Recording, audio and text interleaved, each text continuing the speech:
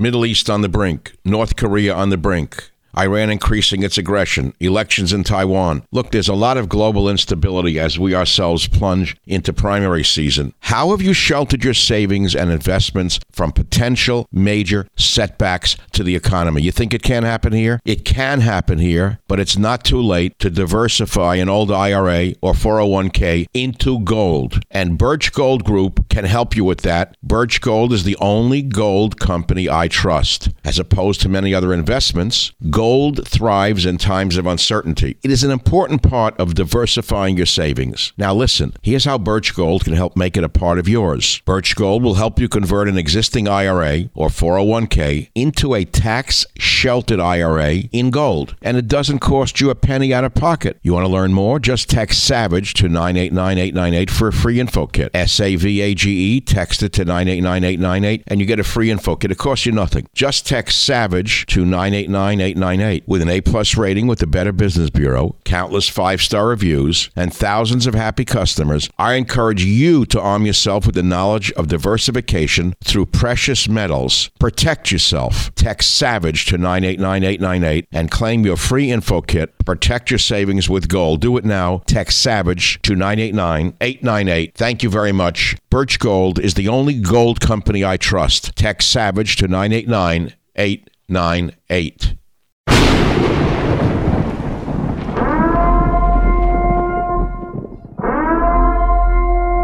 Warning, the Savage Nation contains adult language, adult content, psychological nudity. Listener discretion is advised. And now, the world's most exciting podcast, The Savage Nation, home of borders, language, culture. And here he is, New York Times best-selling author and National Radio Hall of Fame inductee, Michael Savage. Welcome to the free version of the Michael Savage podcast, and I'm going to keep it free for all of you. But there are many of you who would love to be able to listen to my show without any ads. I love ads, but many of you want to listen to the podcast free of ads. So we created something for you, a solution. We call it the Savage Premium. For less than the price of one flat, tasteless beer at your local bar, you can receive access to all of my podcasts going back years, ad-free for just $3.99. That's it, $3.99 a month. You'll get not only my ad-free podcast, but you will also occasionally receive access to material that is exclusive for members only, and I'm going to give you the list in a minute of what you've missed. You're going to get an occasional monologue from me, maybe a reading from one of my novels, sneak peeks of interviews before anyone else hears them, archive pieces dating back to 1994. Many things that come up, you're going to get exclusive access to Michael Savage material. Details can be seen on my website, michaelsavage.com, and if you want to join, all you got to do is go to glow.fm and search Savage Premium.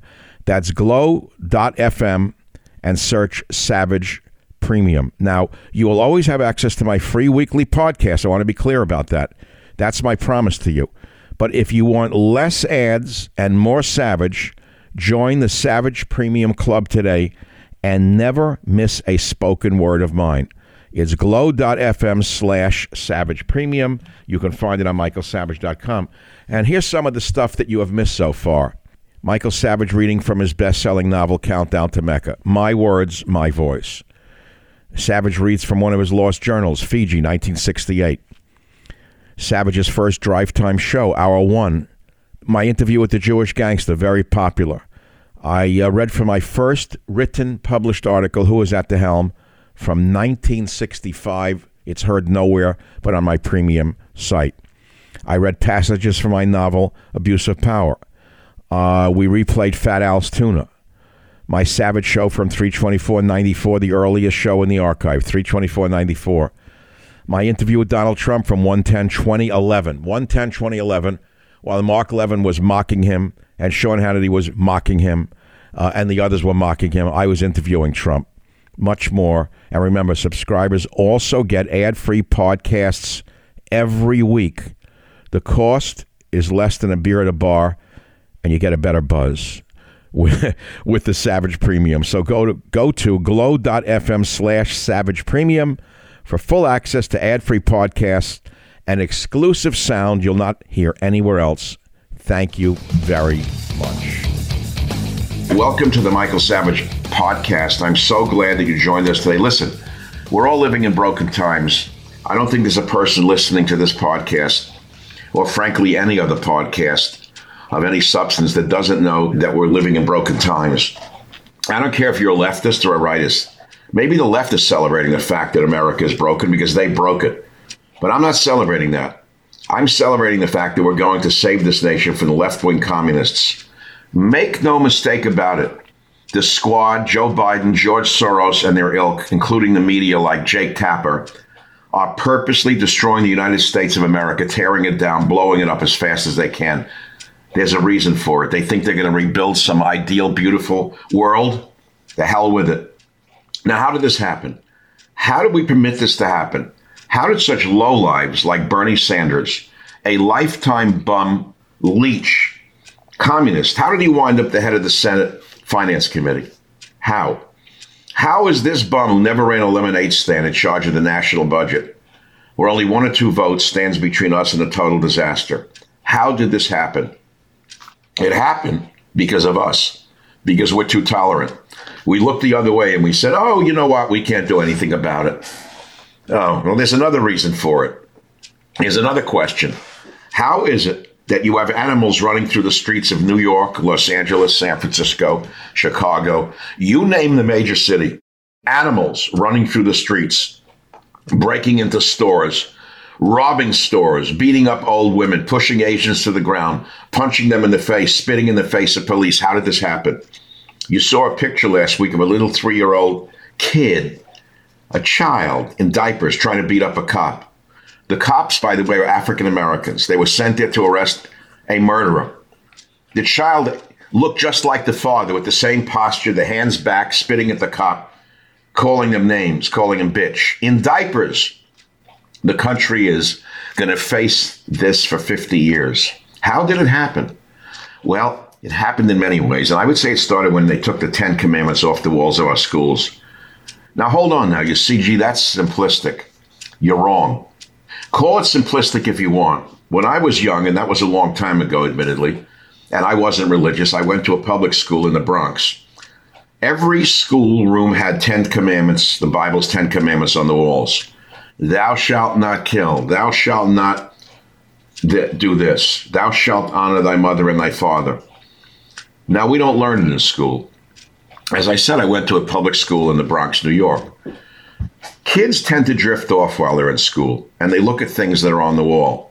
We had the 10 Commandments and the American flag to look at.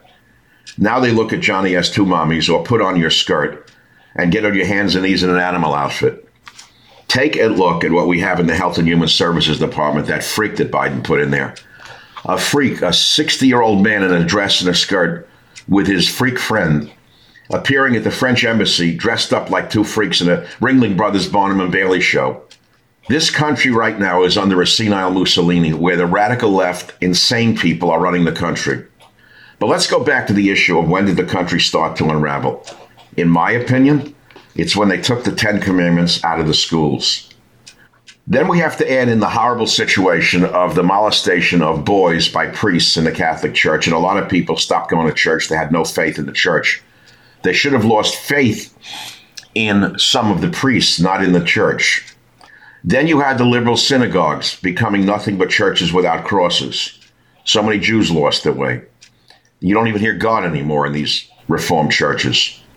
You don't really hear much about God in Reformed synagogues. It's just mumbling and ritual. I call them bagels and lox Jews. So in other words, when religion was removed from our schools, when religion was removed from our liberal churches, when religion was turned into something other than religion and a worship of God, when the Protestant churches were largely taken over by radical leftists, be they lesbians or gays or communists, who are now aping the words of priests, that is what you have. You want me to tell you what I think? This is what I think. I know maybe it makes you uncomfortable. Maybe you're going to get mad at me to hear what I'm telling you. But I'm telling you again, once you take away the 10 Commandments and you say anything goes, and you have the mumbo jumbo and the gibberish, you have America in decline, a collapsed America. So I ask you, my loyal listeners, mainly those who subscribe to the Savage Nation, to the Michael Savage Podcast. Those who pay the monthly fee, those who get a chance to communicate with me directly because I ask them questions. I ask them, is religion still relevant in America? And I got some very interesting replies, which I'm going to read to you right here on the Savage Nation Podcast. Michael Savage, a host like no other.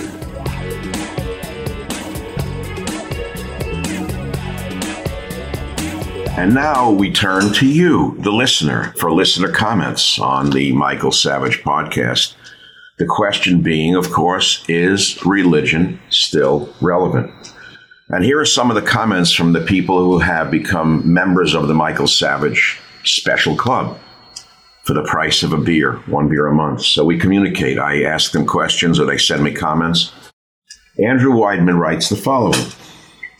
Is religion still relevant? Andrew writes, I believe it is for most later in life. The issue with organized religion for most is the excesses and corruption brought about by mainstream religion. This has allowed the Marxists to use these past transgressions to corrupt the morality of the youth, to bring about the feel-good pleasure that you have talked a lot about in the past.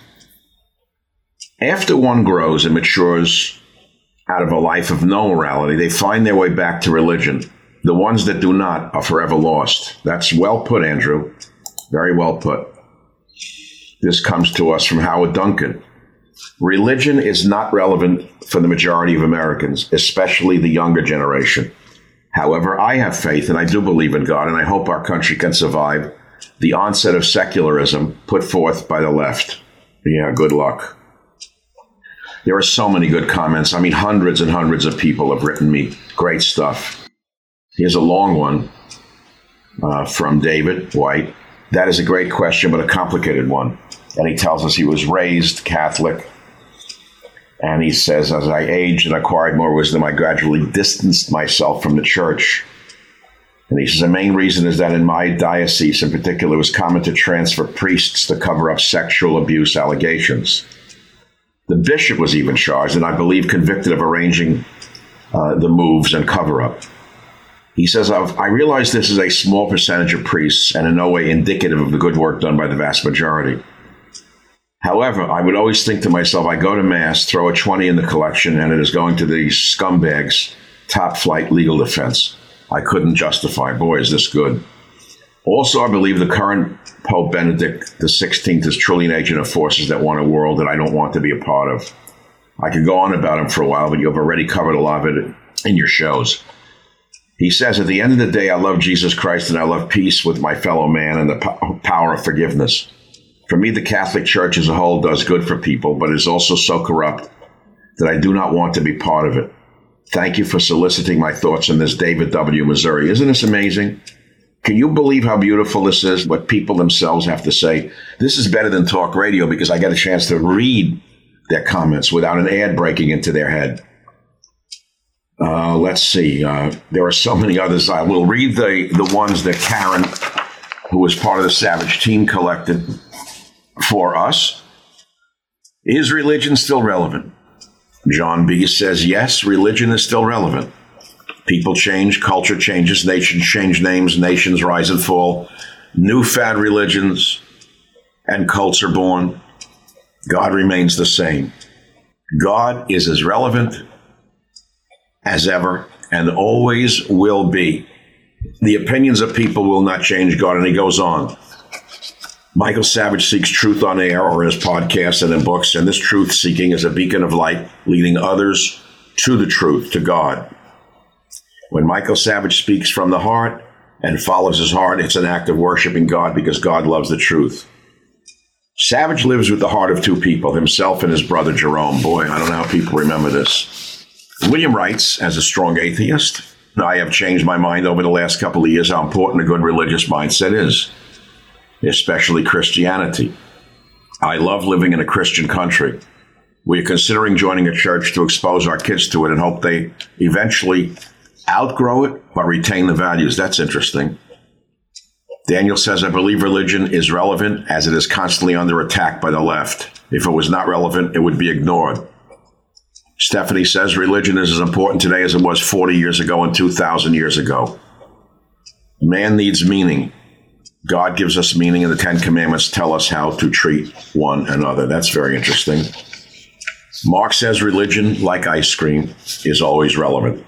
It's our tastes that change throughout our years. That's a good one. Phyllis says, I believe religion is still relevant, more so now than ever before. We've been seeing on the news that our own government, along with other global governments, aiming to render their own citizens defenseless in order to destroy them. This is both frightening and infuriating.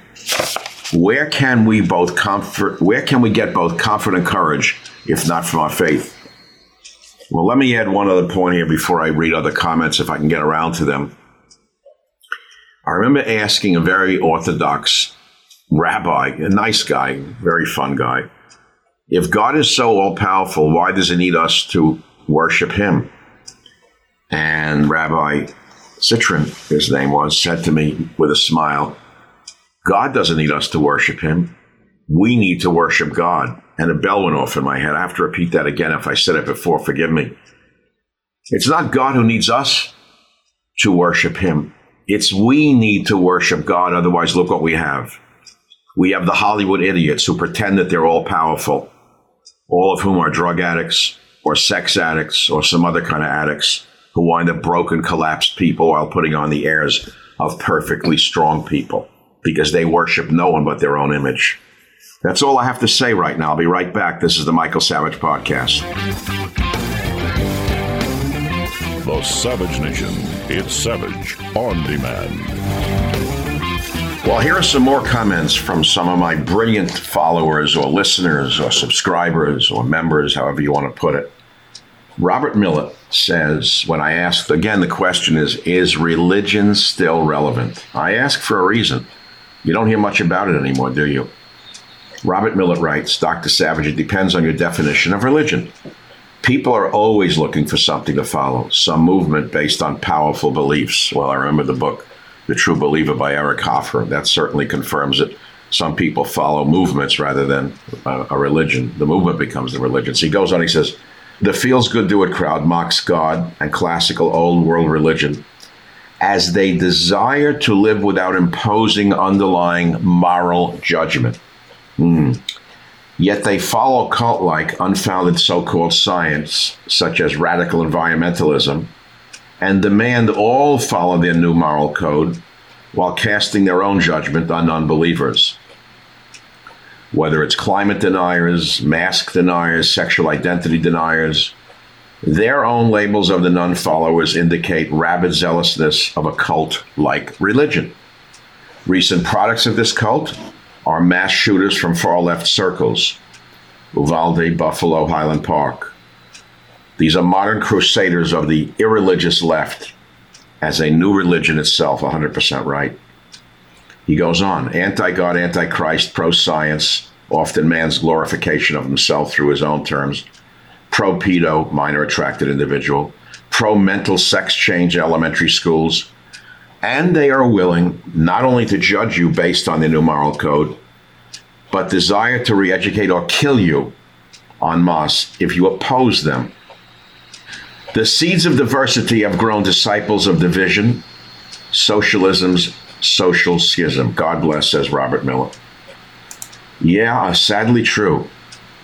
There are so many other great comments, and I don't mean to disrespect you if you have written me. When I have hundreds of them, I just have to almost randomly pick them out. Steve Gendel writes this: religion is still relevant to those who believe that there is a great spirit. Well, that's true. That's true. Sounds, as you have pointed out, narcissists abound. And religion is still relevant to those who believe that there is a great spirit. Sounds trite, doesn't it? As you have pointed out, narcissists abound. By definition, religion would not be relevant to them. The ritual of tefillin that you did a YouTube on connects our tribe, meaning the Jewish tribe, to God daily. Similarly, Muslims are called to prayer, Catholics pray the rosary. I enjoyed your presentation of the ritual to all of us, and as others might feel, it was a window into one man's soul. That's a good thing. That came from Stephen Gendel. I don't know where to begin and where to end. I mean, there's so many I could go on for hours, and I know that we don't have time for it. Aaron Sam writes, yes, Truth is timeless. Well, that's succinct. When I said, is religion still relevant? That's a succinct one. So if you want to comment, I have hundreds of these. This is like talk radio, but better, because we have a chance to actually discuss this without the interruption of ads in the middle of them. Savage is very relevant to everyone I know, Dr. Savage. I'm in my 70s and live in northeastern Washington State. God and Jesus keep us from becoming thugs and to obey laws. Hang in there. Make sure your powder is dry. That's all I can say. Here's another comment that just came in from Kevin Pine. He says, Michael, I really miss your old show in San Francisco. To me, you were like the Herb Caen of radio. Actually, I take that as an insult. I didn't like her. But he says this, relevant? He said, depends on the religion. My religion is still relevant, but of course I'm biased. You can tell a lot about a race of people by the religions they create. Some Stone Age Aborigine cultures had brutal beliefs, such as the North American Plains Indians. They believed that the longer they tortured you, the more power their souls would absorb from your soul. Ugh. That's why we had to tame the Indians. The first early civilized cultures, Egypt, Aztec, Mayan, Incan, also had brutal religions. Fortunately, as man evolved northward, his religions became less harsh. Love thy neighbor, turn the other cheek. Never would have happened in the Badlands of Persia. Rome grabbed early Christianity and made it its own because the followers were more passive. They needed passive at that time. I believe souls are energy generated by brains. Any creature with a brain has some spark of a soul. God is one and God is many. Souls are like water. Pour a bunch of cups into a big pitcher. And this isn't God's first planet. He's done this hundreds of times. See you in God, said Michael. Teddy will be there too, Kevin Pine.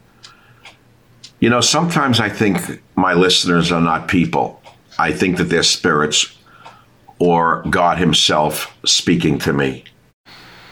Well, we have many of these, and you could see where we're going with this, how good they are.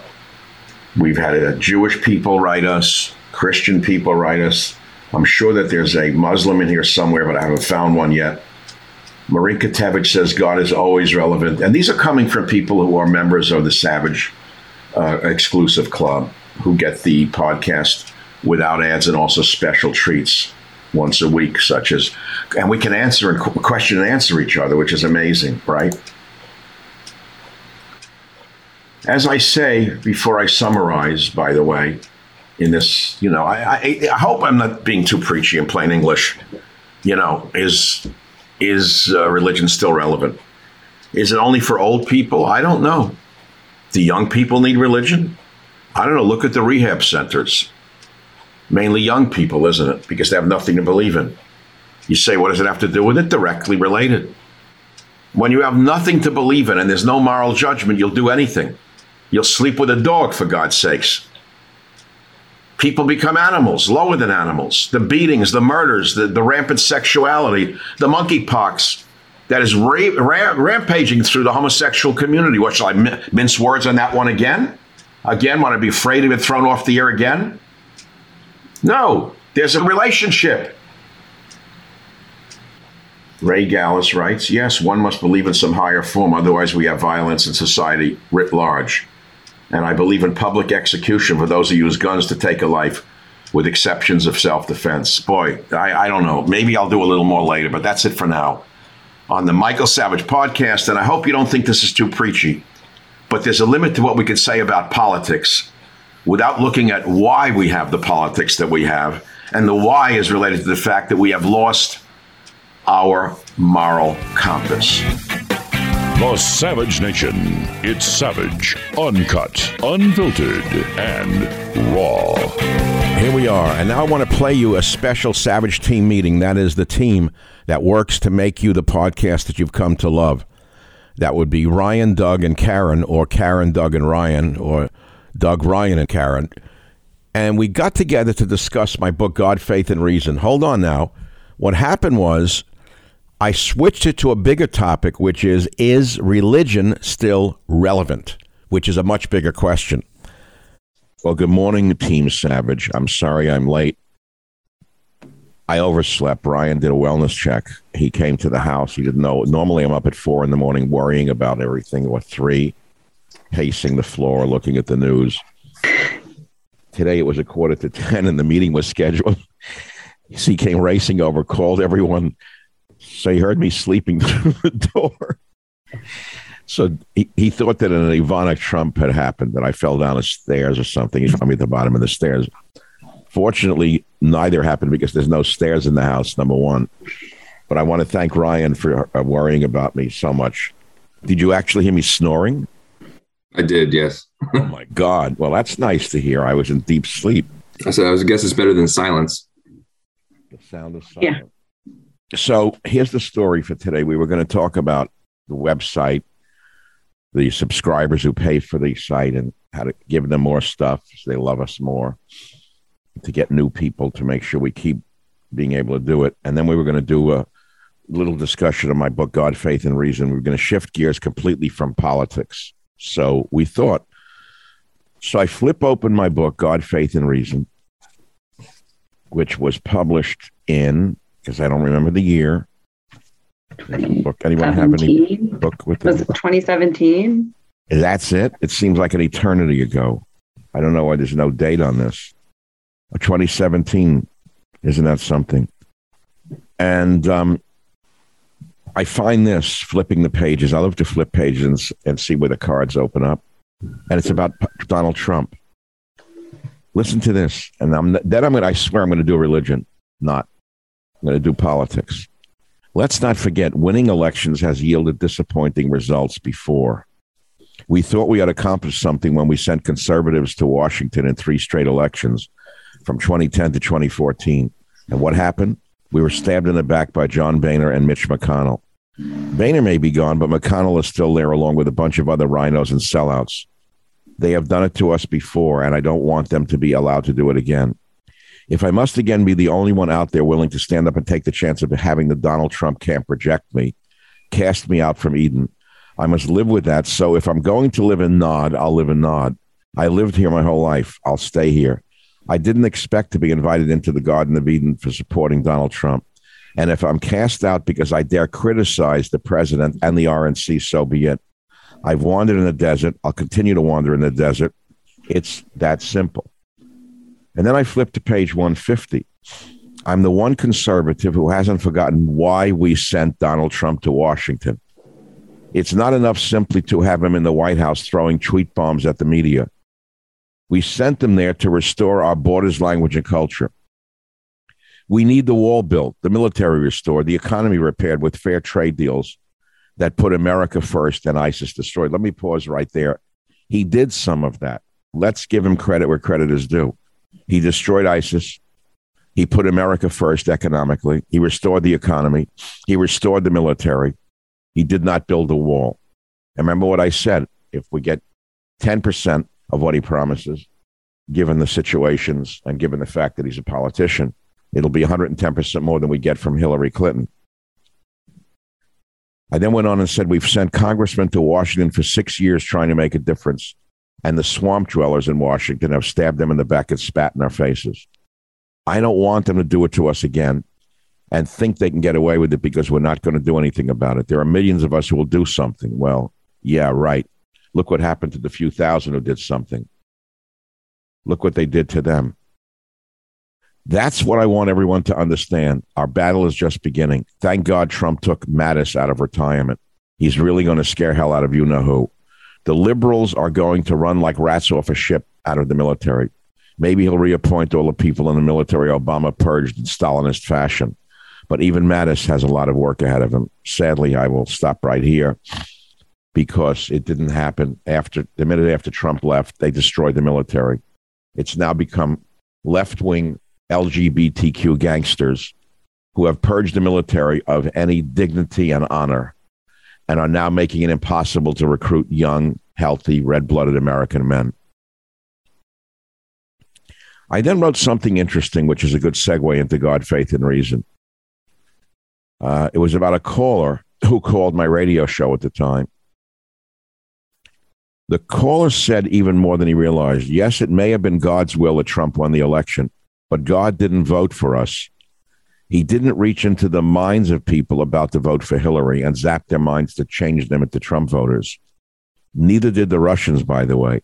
No, the people had to make that decision themselves. They had to decide to vote for Trump and go back to church themselves. God gave us everything we need to do the right thing. He gave us the ability to reason. He gave us dominion over an entire planet. He gave us an innate sense of right and wrong. But he's not going to wave his hand and make everything right after we here on earth have screwed it up. We're going to have to do it ourselves. For my part, I'm going to continue to do what I have done for 3 decades. I'm going to keep giving you my analysis of the latest news. I'm going to use my large platform to let Donald Trump know we're with him against the forces of evil, that we support his fight to take America back. And I'm going to speak up when he strays from the path, as I did when he bombed Syria, or when he allowed his Twitter feuds to get his presidency off track. Let me pause right there. That's what did him in with the independent women voters. Nobody could take it anymore. I went on to say, a true supporter lets you know when you've strayed off course. I'm a true supporter of Trump and his message because it was my message before it was Trump's. Well, I guess I should finish this up with, besides, what did I expect for having back Trump? I didn't expect anything. I didn't want a job, nor do I want one now. I can't work in a bureaucracy. I'm not moving anywhere. This is what I meant to do, which is to broadcast and write books. So the umbrella I brought to take to the inauguration will be auctioned off on eBay one day. It did not go to the inauguration, and I don't expect it to go to future State of the Union addresses either. I will auction it off and give the money to a charity for veterans. It'll probably bring in a lot of money. Well, I never went to the inauguration because I wasn't invited. I wasn't part of the in crowd. Let's see. I'm going to try to restore some semblance of Western civilization. Good luck, Michael. But it's not what's most important to me in the end. Moses never made it into the promised land, but he knew his people were going to make it.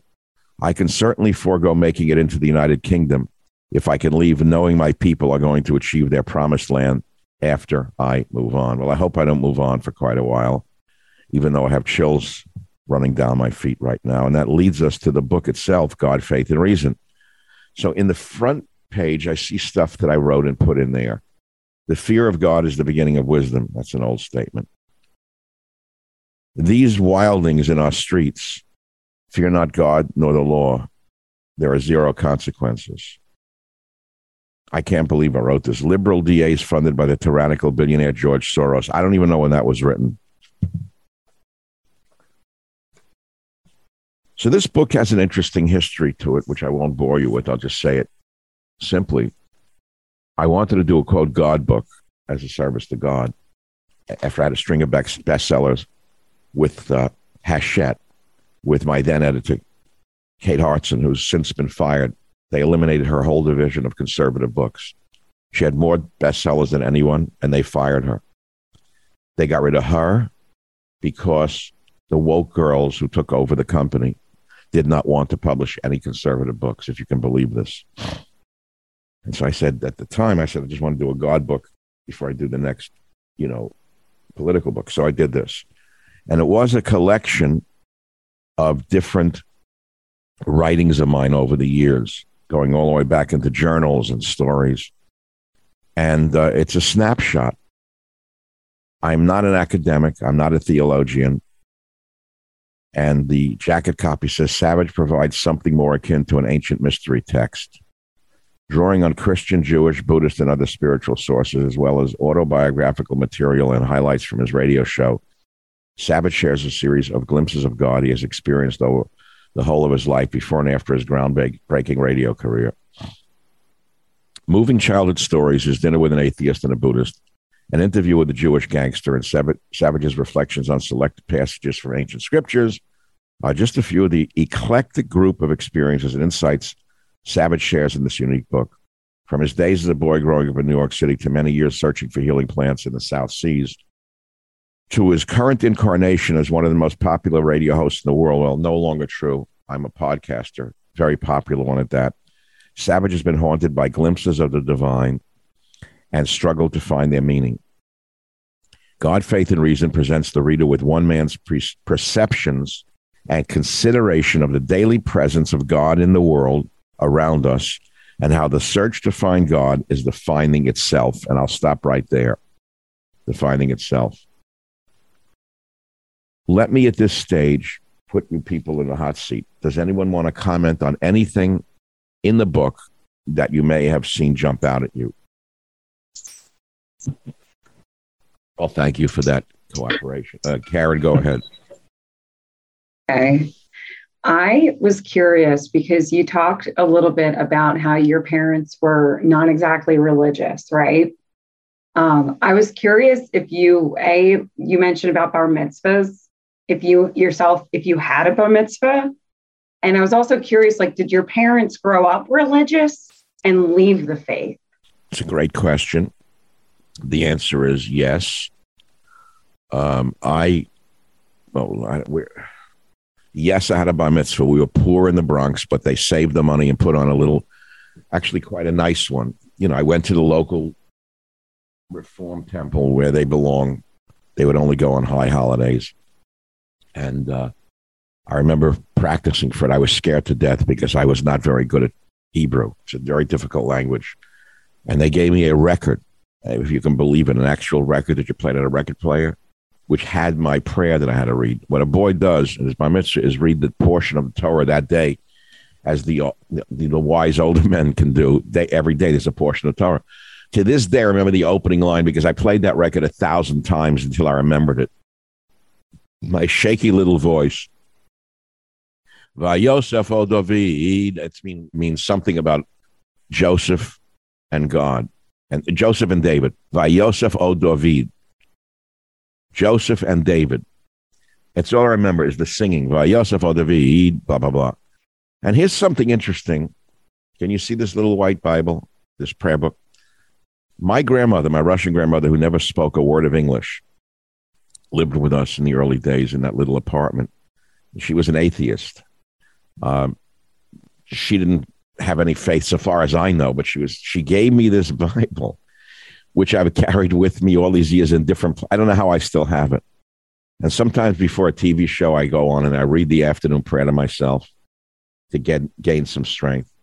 People don't realize I do have human emotions before a TV show, and I have to collect my emotions and my feelings. And I have since been here it is, this little leather-bound book. So yeah, there are pictures of me doing this standing in the Christian world. It's the communion, right? And I suppose every religion has a rite of passage for young children. In with us it's bar and bar mitzvah. I don't know what it is with Buddhists or Hindus or Muslims or Catholics. What do the Catholics do?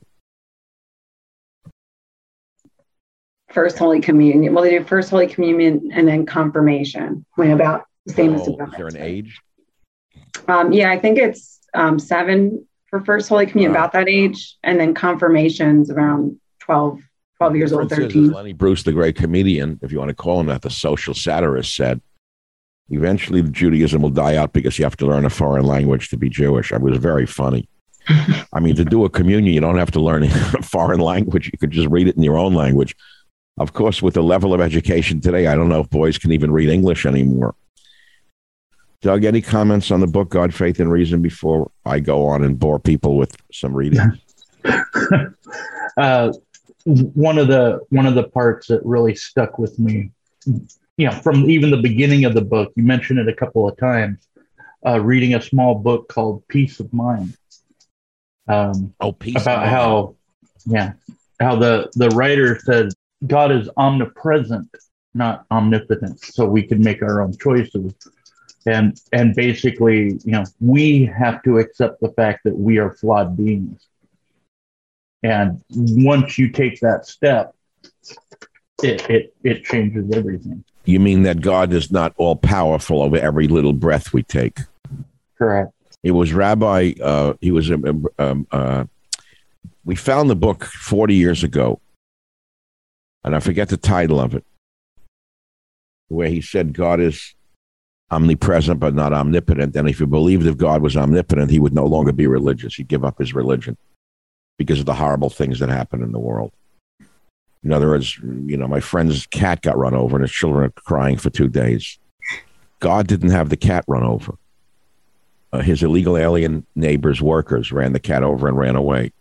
It wasn't God. So he said, how do you explain it to children? Tell them bad shit happens in the world for no reason. So, yeah, I hear you. So that keeps you going? Yeah, I mean, because growing up, something bad would happen. You always wonder, how can God let this happen? If there is an all-powerful God, why does he let children die? Why do people you love have to disappear? And that's... Well, it raises the next question. If he's not omnipotent, what good is he? In other words, so what? And why do I pray to him? Why did I do a YouTube thing on tefillin, the wrapping of the tefillin the other day? I will tell you this, it gave me tremendous power and strength. So I said I tapped into the higher energy. You look at the Native Americans, they talked about the Great Spirit in the sky. They lived here for 20,000 years before, the colonists arrived. They had a spiritual connection to the Great Spirit. How many times have we seen their connections to the animal spirits, the spirits? The Buddhists are chanting to what? To the Buddha. Who's Buddha? God, who's Buddha? You're not a Buddhist. Who is Buddha? Some fat guy that lived in China? Who is he? Teacher that found enlightenment. Is he a concept or was there a Buddha? It's strongly believed there was a Buddha. There was a Buddha. Yeah. Like we believe there was a Jesus. Do we know there was a Jesus? Is this blasphemy to ask? You have to have faith. I put up a YouTube piece very innocently on how to wrap tefillin, and I talked about what it meant to me and what it meant. You should see the stuff that people put on there. The bigotry is frightening. And I mean from Christians. I don't mean, I expect it from the lunatics, but there are Christians with Jesus is the way, this is evil. I said, I'm not doing this to convert anybody. I'm trying to explain to you a ritual of a people and what it means. Think of it as anthropology. Now, there are many people who understood that. They never understood what it meant, and they got a lot out of it. But the bigots, the so-called Jesus is the way, you don't need anything more, Jesus is the only way. This is the kind of small-mindedness and bigotry that is so dangerously afoot in America right now. And I hear it from intelligent people who are running like fire from the Republican Party because they're afraid that they've been taken over by the evangelicals who want to convert everybody to only one view, which is Christianity. There's a lot of that going on right now. And you see it even when you post a thing that has nothing to do with that, So we were going to talk about God, faith, and reason today, and we are. And it is tied into politics because I know very intelligent people, I'll say it again, who I argue with on the phone. I don't have a lot of people I talk to. I mean, one of the top people in the media who is absolutely, he has an aversion to Republicans because of their unity with the evangelicals. I said, who do you prefer, the anarchists in the street? He said, it's not either or. He said, it's not one or the other. Ryan, any comments on this stuff? I mean, my parents sent me to a Catholic school from kindergarten up until 7th grade. A lot of good at you. Yeah, it didn't. I'm joking. Well, they put me through hell at the Catholic school. Let's put it that way. The nuns wrap your knuckles with that. We Jewish kids heard nuns wrap the knuckles with rulers. No, that was in my dad's time, not in mine. Any physical contact, there probably could have been a decent lock. But between having teachers that were they didn't have the presence of any sort of religious being in them. And the high school that I was supposed to go to after, Marin Catholic, I guess, had some priests that were doing some terrible things to the students. I kind of lost my way. But one thing let me ask you about that, because it's a kind of a well-established cultural phenomenon of priests and boys. Was it happening? Did you hear about it from other boys? No, I had heard about it through my father, who went to that school. I don't know if I should say it on the air, but at his time, one of the priests was screwing around with students that he was with, and then later years as well. And I think he got caught long after my dad was out of high school, and I think after I was in high school. But when I heard that, and it made me feel like it was almost like there was no God in these cathedrals. You know, it was these people that are preaching the word of God are going behind the scenes and practicing the devil's work. And it was just, to me, I think it kind of turned me off on the whole idea of an organized religion thing. But with that being said, I've lived and I've tried to live my whole life based on what the 10 commandments are.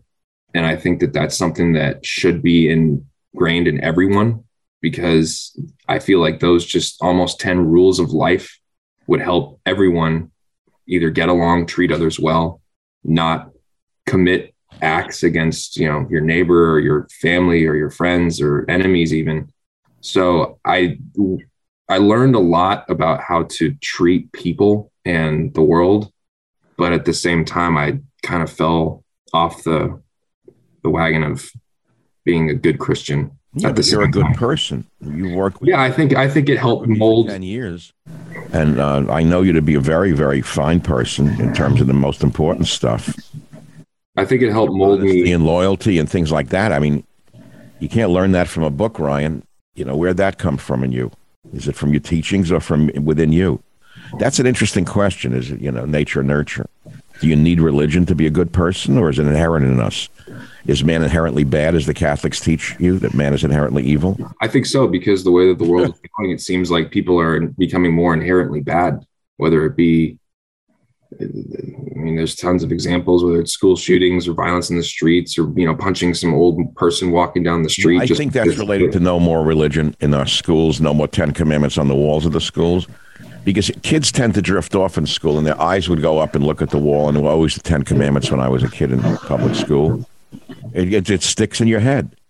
Yeah. Thou shalt not kill, thou shalt not steal, blah, blah, blah. Take a look at the animals in the streets now.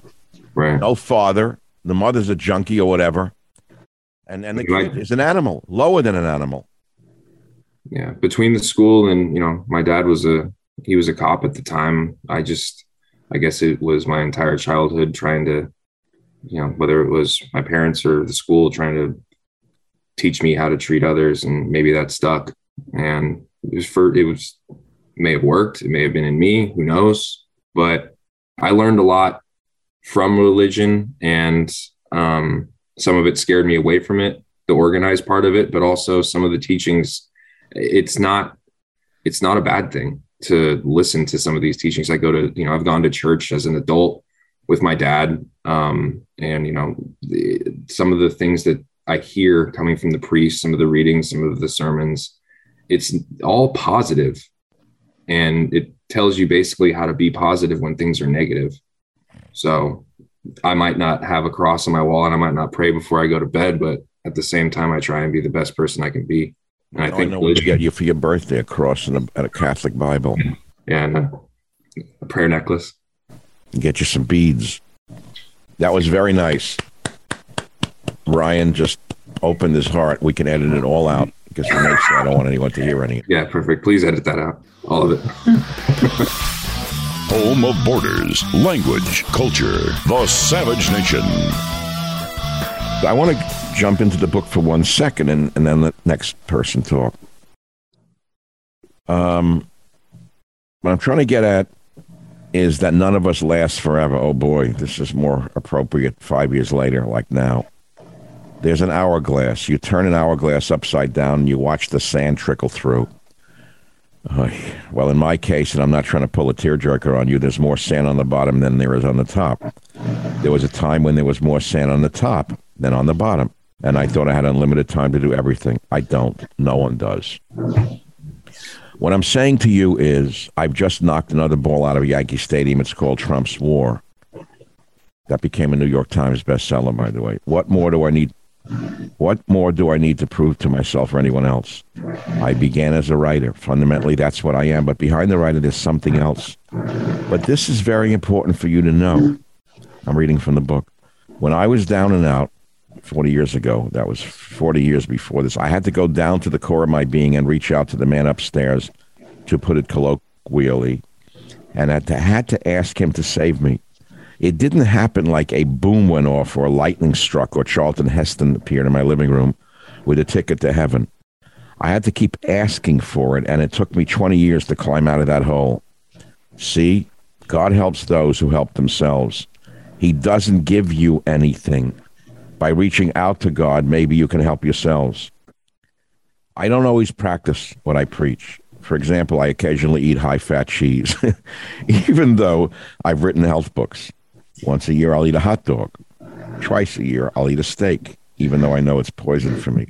I know it. We all do things we know aren't good for us, but we do them anyway. It's the same spiritually, right? And I can read more from the book at another time. And the fact is that what else is there? Who do you call out to in a time of need? What's the old saying? Even an atheist prays to God in a foxhole, something like that. We all find ourselves at some point in a foxhole, sick or whatever. I suffered a heart attack a few years ago, and I've been living under that sword of Damocles ever since. It's like every night, swinging back and forth, you know. I'm waiting for it to cut my head off. It's very hard. It's a PTSD thing. I mean, many of you have suffered illnesses and are suffering through it, and it's a whole show that we have to do one day on how to deal with severe illness or catastrophic illness. How do you get up the next day, and how do you get it out of your mind? How do you go on without asking you to divulge what you're living through, because I know some of it. Somehow you go on and you try to put your mind onto other things, which is the whole key. I don't have a dog anymore. Teddy died this year in November. You know, I don't even have a dog to hold on to. I am freaked out over this. But what I'm saying is, the other day I picked up those tefillin recently, and I started to take a ritual from my own religion that no one in my family has ever done. My father never did this. He was an atheist. Poor dad didn't believe in anything. He was a Russian immigrant, came here at 6, struggled very hard. You know, had his heart attacks and died young, but he was really cynical. You talk about where my cynicism comes from. I mean, a little kid asked his father, "Dad, does God exist? What happens when we die?" He would look at me and say, he said, "Nothing happens when we die. You could throw me in a garbage can." Do you know what that did to me? To this day, thinking of my poor father in a garbage can. Think of the imagery of a little boy asking his father, "Does God exist? What happens after we die?" And he says, "Nothing. You could throw me in a garbage can." It's funny. It would be nice in a movie. You'd laugh at the line and say, "That's funny." But holy God, what an image. I could never get it out of my mind. My poor father, like, rolled up in a garbage can. Well, I hope he's found peace and he's in heaven. And he died in 1970. Been quite a while. What does happen? Do we know if there's another life? You all face these questions. I hate to bum you out. You're younger than I am. But, I mean, we could end this right now, because in a few minutes we're all going to run away screaming like with, Freddy masks on. Anybody want to make any other comments about God, faith, and reason, faith, religion, the book? How about the book? Let's focus. Did anyone find anything in the book that you think is worthy of quotation that I might read later on? Again, the books to me was a lot more. I was expecting something different, I guess. With a name like God, Faith, and Reason, you're expecting to be hit over the head with religion. And the book wasn't that at all to me. It was, it brought up more questions in me while I was reading it than you were actually. I don't even know if you're meant to do that. Just the fact in the chapter was God and nature. You wrote that the reason you wrote the book was to get closer to God. And that struck a tone with me, because like you said, the search for the answer to the question is the answer. Means more. The search is the answer. Yeah. Because people say, well, why, if God exists, why don't we know who he is? Why can't we see him? You see, before the idea of an invisible God, people worship stones, the sun, right? Rocks, little effigies. It's a beautiful Mesoamerican piece. I don't even know. My cousin gave it to me 50 years ago. I don't even know what it looks like. It's from Guatemala, carved out of clay. It's pretty beautiful. It's a deity, right? I mean, it's an effigy, rather. So, when you have an invisible God, you're screaming all the time, God, where are you? What's the purpose of having an invisible God? Why did he leave us on this earth without appearing? Well, the Christians would say he did appear in the form of Jesus, and he was crucified. He died for our sins, which to me, I'm going to be honest with you, it's alien to me. I don't understand that. And let's say he died for the sins of others. How could he die for the sins of people who come after him? How does that make sense? And I don't understand how Catholics or Christians can deny the reality of religion or God for the other religions. I had this argument with, who was that great evangelist? Jerry Falwell. Jerry Falwell. We argued. It's a great, Doug, you should try to find that great piece, maybe included in this podcast. When Jerry Falwell was alive, he was on my radio show, and we argued over this. I was actually offended because he said only Christians can go to heaven. And I got offended. I said, wait a minute. There are like billions of people on the earth. So you're saying all the Hindus, all the Muslims, all the Jews can't go to heaven? And he said basically, no, the only way is to become a Christian, which is so evangelical in that regard. I was offended by it because it denies all the other people on the earth their due on this earth and in heaven. And I don't believe God would do that. Yeah, well, I'm sorry. More than I believe that one animal species has supremacy over others. To me, a water plant has divinity as much as a lion in many ways. God created all of this amazing world of ours. And I don't think that the lion has any more divinity than my dog Teddy, for example. Any more, what, only lions have the right to live, not dogs? That's what he was saying, is that we Christians are lions, everyone else is a dog. It was awful. I think that's a huge problem with religion, too. What, my way or no way? That creates tension between religions, as we've seen. There's been wars, centuries, religious wars, right? Right. Look what the Muslims are doing in Africa right now, killing Christians. Right. They're the only ones still conducting a religious war, are the Muslims. And that kind of goes against the whole religion aspect anyway. I mean, don't tell that to Joe Biden. I don't even mean to mention that. I have always found it fascinating that regardless of where people lived in, hundreds and hundreds of thousands of years ago, that pretty much every single human being has all found some sort of faith, some sort of God that they believe in. And it's impossible, obviously, in this life to know who's right or who's wrong or who's going to heaven or what. But I always have found it fascinating that whether it's Buddha or, Muhammad or, Jesus, it's pretty fascinating that the entire world has somehow all been connected with religion in some sort of way. I used to say you've got to believe in something. That's how she was. She was very, very basic about it all. She wasn't a religious woman, but she, on Friday nights, lit the candles, and I remember the feeling of calm I would get when I would see those beautiful candles. I didn't even know what it meant, but it marked the beginning of the Sabbath. So that beauty that emanated through the household from the ritual of lighting those Sabbath candles sticks with me to this day. I don't do it anymore, but I did. Everyone needs some religion and some religious rituals, I think, to survive as a full human being. I personally believe that. Let me sort of conclude with a page I just found called Lotus from the Muck, page 117 of God, Faith, and Reason. I began as a Buddhist, formless, I wrote. I don't know. I wasn't a Buddhist, but I'm just right. I mean, that's what I wrote. I began as a Buddhist, formless, in time, shaped as I was by my parents, my sister, even by my sacrificed brother, Jerome. Jewish, quote unquote, became my identity as a cultural being. But what was this religion I belonged to? Was it merely candles flaming me to sleep on Friday eves like two golden rails if you quietly drifted off in your father's lap, squinting up long enough to distort the twin flames?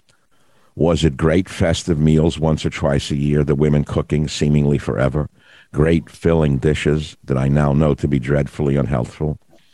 Was it a cheap blue suit with other boys in like outfits, walking to synagogue on our atonement day, dodging the goyim who chased us with nylon stockings filled with powdered chalk, swinging their mothers' discarded skins to defile our once-a-year best and tell us we were Jews? Defined so by others, I grew up Jewish, or so I thought. Coming upon myself some 40 years into life's endlessness, approaching my own cherished boy's initiation into his people, and again reevaluating my life as a Jew, I found religion to be the least important facet of the diamond. Now, I wrote this. I'm looking back in 1983. This is what this book is about. It was a collection of writings over my life and some new writings. And then I wrote, Judaism is both more or less than a religion, both more and less than a people, surely not a land, and certainly not a way of life. It is more than a religion when mere observance is transcended and seen for the God-binding acts they are. That's interesting. The rituals designed to bind us through the chakras and shekinahs. It is less than a religion when dumb unthinkingness refuses to budge from its shelled camouflage. Hey, is that still true, right? Dumb unthinkingness. It is more than a people. It is many peoples, from Yemenites, brown in hue, to Nordic-looking Germans. It is less than a people when the world or inner imbalance drives us to a collective act of madness. It is more than a land. It is many lands, but beyond the geographical naturalism. Wandering and worrying, I sat in my car in the rain, parked up a San Francisco hill, looking back down Grant Avenue through the raindrop mirror. I heard the thought, where am I? What am I doing here? I used to be so sure of my place and direction. Soon afterward followed this rejoinder, didn't we all? The lights of a city created and creating a sense of place. Today we belong to this place, yesterday to that, and tomorrow to the worlds of the deathless moons. And then I ended that little piece with, from the muck of worldly passions springs the pure enlightenment, Dharma. That's stuff I wrote in 1983. It was the beginning of a book I was writing about. I never published that book, but pieces of that book wound up in God, Faith, and Reason. So as I say, my book, God, Faith, and Reason, is a collection of writings over my whole life, memories, dreams, and reflections, as it were, and writings. I think we can pause with a few more comments from the team, and I can continue this on my own over the weekend when you people are doing something other than suffering, listening to me talk. I wanted to comment about Jerry Falwell, that in the book of John, in the New Testament, Jesus is speaking with this woman at the well. She's a Samaritan woman. She's not Jewish, and she's living in adultery. And Jesus says to her, God is a spirit, and those that worship me in spirit and in truth. And I think what Ryan was talking about, how people, we see what's happening in the world, we see what's happening in America. And I think that we've lost what is truth. And as you were saying, there's Native Americans who had never heard of the word Jesus, had never heard the word Hebrew God, that they did worship some types of spirits. They had a code of morality. Oh, yes. We have a strict code of morality. Yes. Yeah. And I think that inherently God is truth. I mean, I happen to be a Christian, and I do believe, in Christ.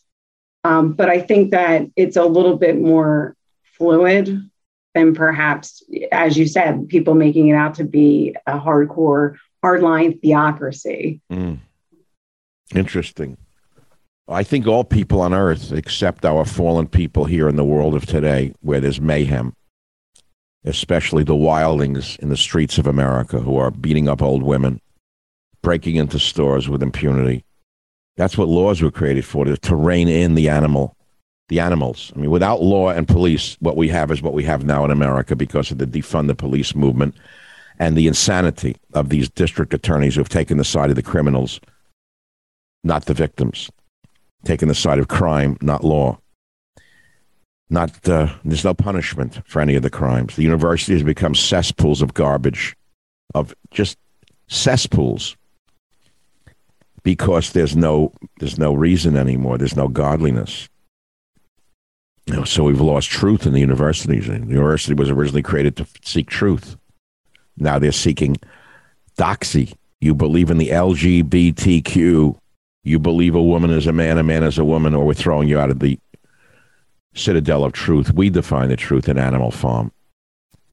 We're living in very, very dark and dangerous times, and I have to bring it right back to politics.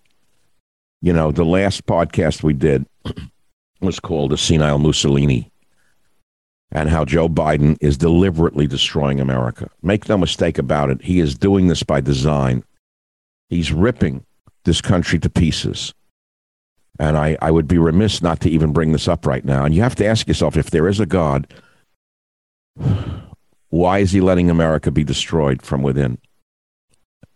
You would argue that because we deserve it, because we've walked away from God, we've become an amoral nation, we're getting what we deserve. We become Sodom and Gomorrah. And God is saying, good, now go to hell. You deserve it. Goodbye, I'm out of here. Elvis has left the theater. I mean, there are countless universes. I was watching a show the other day. I was just knocked out of the park by this science show. I don't know what it was about. It was about the launching of the telescope. We had the Hubble telescope. This one is like 1,000 times more powerful. The one I'm talking about that was just launched 1 million miles from Earth? The Webb, James Webb.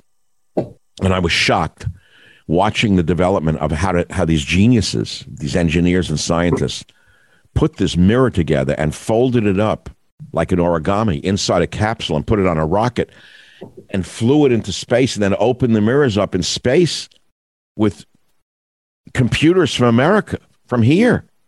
I was just stunned. I had chills up my spine because all I see in the news is the lowest form of humanity. Harlots exhibiting their bodies and men who are worthless. And I don't never see the scientists anymore. Well, there they were. So we launched this telescope into space. They did. With the greatest geniuses of our time in technology. And now we're viewing things. And what do they find? Thousands of universes that they never knew existed. I don't know. So with solar systems in these universes, right? I think we're on the verge of something new on this planet, or it's a burned out planet. God gave us Eden, and this species called man destroyed what God gave him. Destroyed each other by violating his laws. He gave you the laws. He didn't tell you to put tefillin on. He didn't tell you to do certain rituals. He just gave you the Big Ten. And we can't follow them? Then screw you. It's not that hard. But I'll end this by saying, when I was a young guy, I went on a ship to Europe, a big trip to Europe. It's in one of my journals. And it was a troop ship that had been converted to a passenger liner, the Waterman, the motor vessel Waterman. And it was a summer. And I took my big trip to Europe in 1963 with a group of my friends. What fun we had. We stayed up all night drinking and smoking. I don't know. I don't think we had marijuana on the boat. I don't know. But we drank all night and slept during the day. It was a crazy trip. It was so much fun. But they put us in a cabin, like 6 to a cabin. And in one of the cabins, in these bunk beds, there were 5 young guys and one old man. He must have been, I don't know, he was old. He looked old. And he was blind, or semi-blind. And he stayed in the cabin all the time. And I was the kind of, thoughtful kid, the introvert, at times, who would stop partying and go down and talk to the old man to learn something. And I remember looking at him, and I was always looking for the deeper meaning. And I'd say to him, I'll make it like, old man, what is the meaning of life? And I thought he'd give me the meaning of life. And he looked up at me with his unblinking blue eyes, and he said, the meaning of life?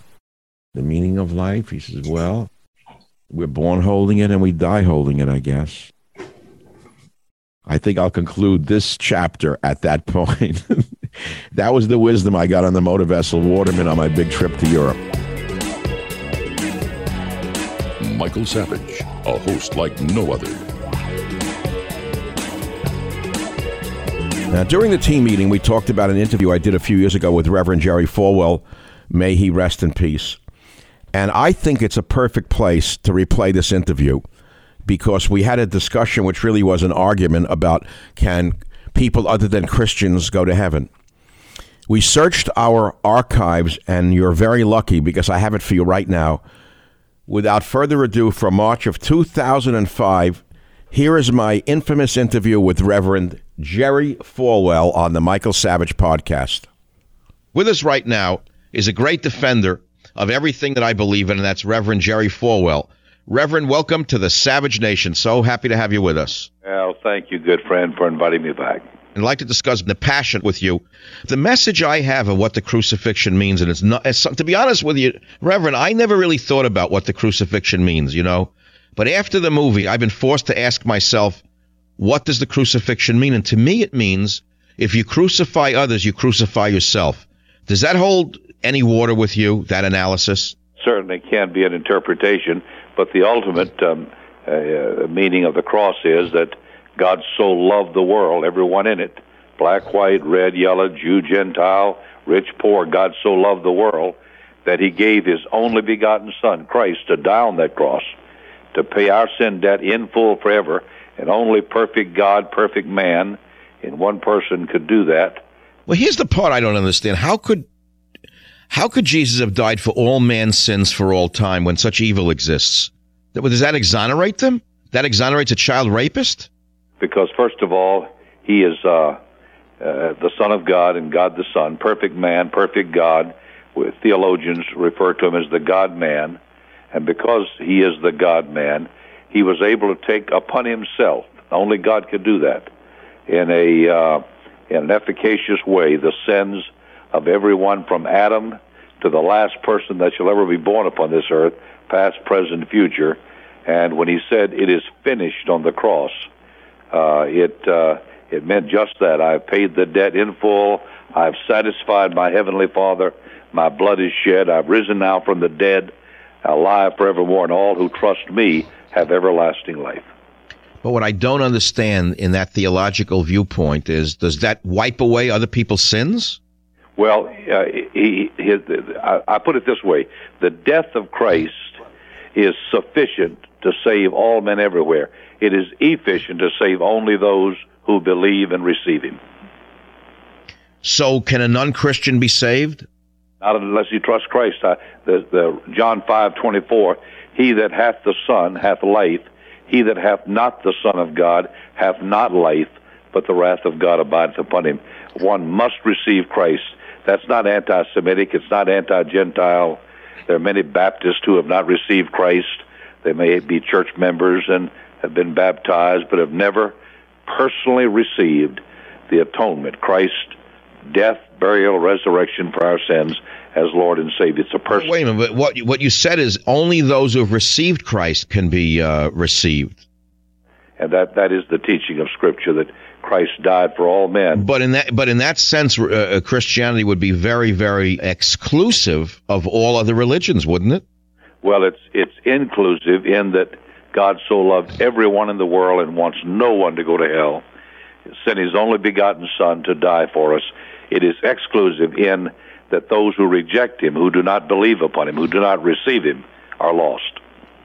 So then the Jews are lost, the Muslims are lost, the Buddhists are lost, and the Hindus are lost by that view. Baptists, Catholics, Methodists, anyone. Church membership is not enough. Baptism is not enough. Good works is not enough. The Scripture said it's not by works of righteousness which we have done, but according to his mercy hath he saved us.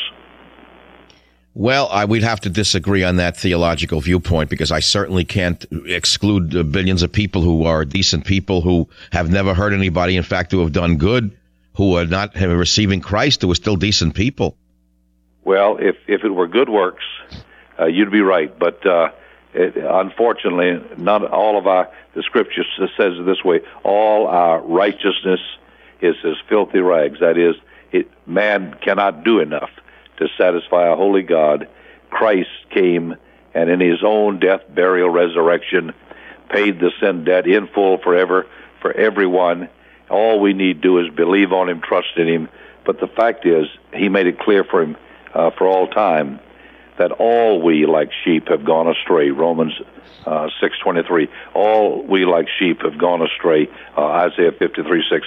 But the Lord hath laid on him, Christ, the iniquity of us all. We all are sinners. All need a new birth. All need an experience, a personal one with Christ. And that is what Calvary is, and that's what the empty tomb is. Well, again, it's kind of exclusive of other religions, and we'll let it go at that. I don't mean to challenge your faith. I just don't thoroughly accept that viewpoint at all, because I'd have to say that all Jews are not evolved, all Muslims are not evolved, all Buddhists are not evolved, all Hindus and all fallen people, all non-religious people. But I can't accept that, because I've seen religious people who are pure evil, and I've seen non-religious people who are pure good. I mean, just as a human being, Reverend, we can't say that everyone who's not a Christian is not a full person, can we? Well, religion is not enough. There are many religious people who call themselves Christians or whatever, but religion is not enough. There's got to be a personal relationship with Christ, the Son of God, and God the Son, through the new birth and through believing in and accepting his death in our behalf, his resurrection on our behalf. It is a personal experience, the new birth it's called. And again, many Jews have received Christ. Many Protestants have received Christ. It has nothing to do with color or ethnic or religion. What do you mean by many Jews have received Christ? You mean by converting to Christianity? By receiving many Messianic Jews all over the world, thousands of them. And but wait, what about the millions of Jews who don't accept Jesus? Are they lesser people? Is that what you're saying? Protestants, and it is not that God has condemned anybody. God has offered through his Son salvation to everyone. We are the ones who reject him. Well, let's leave it at that. I can't accept that viewpoint, because if I do, it means that everybody else is lesser than a received Christian. And that sounds very much like the limitations of Islam, who say that unless you follow my way, unless you follow the way of Allah, you have to be converted. You see, this is the theological bind that kind of extremism puts us in, Reverend. Well, that is the message of the Bible. It's the message of the four Gospels. It's the eternal message of Christ. Jesus said, I am the way, the truth, the life. No man comes to the Father but by me. John 14:6. Well, we'll let it go at that, because I respect you as a man and as a religious man. I just don't accept that theological viewpoint, frankly. But I really do appreciate you taking the time, Reverend Falwell, for being with us on The Savage Nation. Well, that was quite an exciting conversation. It didn't go where the Reverend thought it would go, nor where I thought it would go. We're now hearing that Jews and Methodists and Muslims and Buddhists are not full people because they haven't accepted Christ? This is an amazing statement. It's unacceptable to me. You see, I don't see the world that way, and I've said that to you before. I may as well tell you how I see the world if you want to know one man's opinion. And don't think I'm holding myself up as some expert. But in my travels around the world, I have met good people and bad people in all faiths and in non-faiths. I've met good people of every race and bad people of every race. I've met good gay people and I've met bad gay people. I've met good straight people and bad straight people. We know that, but I have to repeat that. But I also see the religion in this way, and I've written this up 30 years ago. I see all of the world's religions as equal, by the way, because I don't want to deny the other man's view of the world in order to have my own view of the world. I don't think it's necessary for me to say the other man isn't as complete as me because he doesn't practice my route to God. If you imagine a wheel, and if you imagine the hub of the wheel, and draw the circles for now in your head, I don't care if you're in a car, draw a big circle, that's the outside of the wheel, and draw a little circle, that's the inside of the wheel. The inside of the wheel is the hub, and that hub is God. That's the center of the wheel of the universe where God exists. And out of that hub, there arise spokes to hold the outside of the wheel. And each of those spokes is a religion. And there may be 5 or 6 principal religions on earth: Christianity, Judaism, Buddhism, Hinduism, and Islam.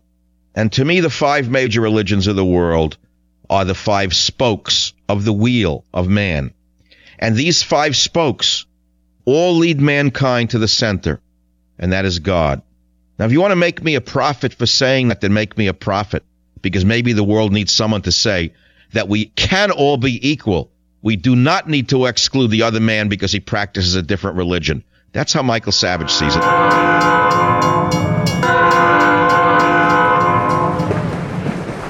Well, thank you very much for listening to today's podcast. I hope you've enjoyed it and you'll learn something from it. We have about 400 other episodes available for you to listen to absolutely free. You can go back into our vast library of podcasts and listen to any one of them at any time. And remember this, if you want to listen to my podcast ad-free, sign up for the Savage Premium membership and get access to ad-free podcasts as well as some premium content from our Savage archives. How do you sign up for those ad-free podcasts? Please visit michaelsavage.com for a link. Again, thank you for your listenership. This is Michael Savage.